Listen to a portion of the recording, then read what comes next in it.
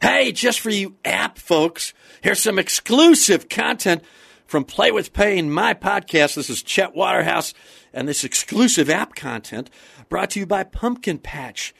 Kick your pumpkin addiction once and for all with the Pumpkin Patch. My guest, J Elvis Weinstein.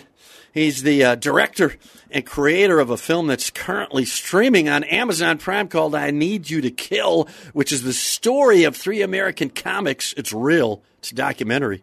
Three stand-up comics from America who are touring the East, which includes Singapore, Macau, and Hong Kong. And if you've never been, Macau and Hong Kong are crazy, man. Like when you're having a bachelor party and you're on the Pacific Rim. Yes. I'm guessing you go, the hell with Taipan. Right.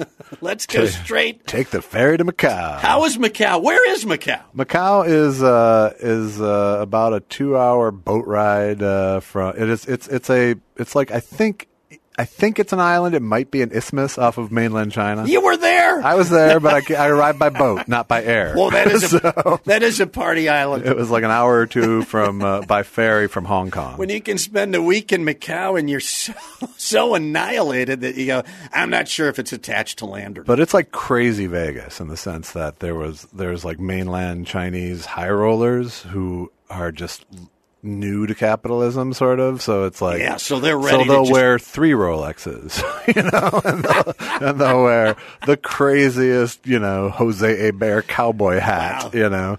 But I've heard, but the amount of money, Gangnam Style look like a Buddhist. The stat I heard is that, like in Vegas, like maybe 51% of their money comes from gambling in Vegas.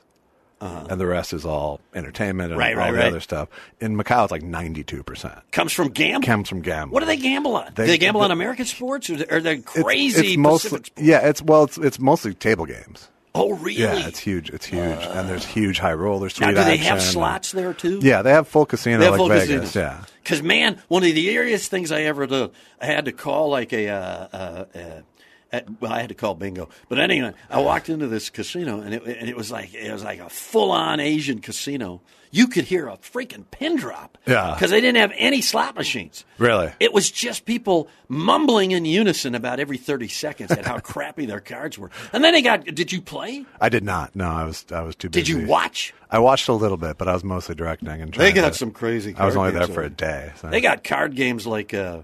The Pai Gow. Yeah, what do you even know what? No, I don't. Yeah, and then I think they make stuff up as they go. Sure. Here's 3 cards. Who's got the best? Well, the Asians innovated vertical pinball, so the rules don't apply. To Asians, the rules don't apply. That's right. They'll just out-tech you at some point. Right. They'll just say, "Oh yeah, F me, F you, buddy." We will build it vertically. That's right. We can put 5 pinball machines inside one of yours. That's right. And quintuple and your business at your crappy bar. That's right. So wow, so Macau's crazy like that. Macau's very And they've been on card games. They're like who's Ricky Jay would like throw cards into watermelons. Right. They'll bet on that. Absolutely. They'll do crazy stuff there. Yeah, there's a whole geek trick book. Really? Yes.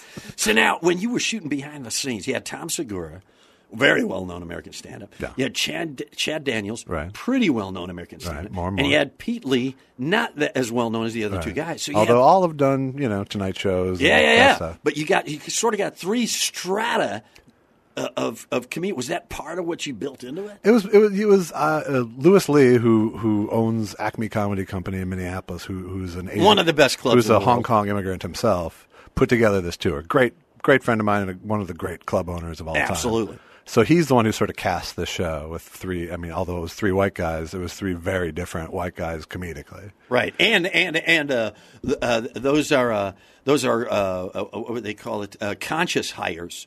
In the Pacific Rim. That's a minority hire. That's if true. You're working a comedy club in the Pacific Rim.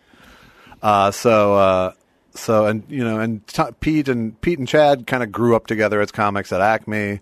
Tom didn't know either of the guys before the trip. And so it was. So you had chemistry behind stage, on stage? Yeah, there was chemistry flying in every direction. Man, oh man, look out.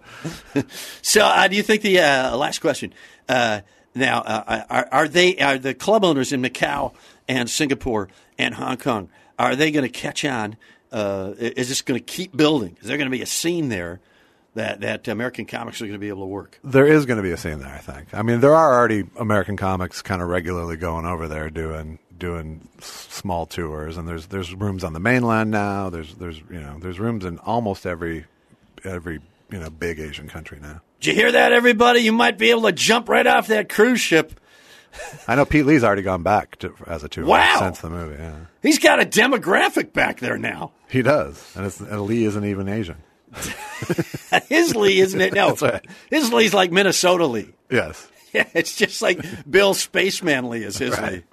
Well, hey, that extra content brought to you by Nice Cubes, the ice cubes with just a hint of Prozac. J Elvis Weinstein, Chet Waterhouse here, just giving you a little something extra. Go watch the film. It's on Amazon Prime. It's called I Need You to Kill. A pleasure meeting a legend. Why, thank you.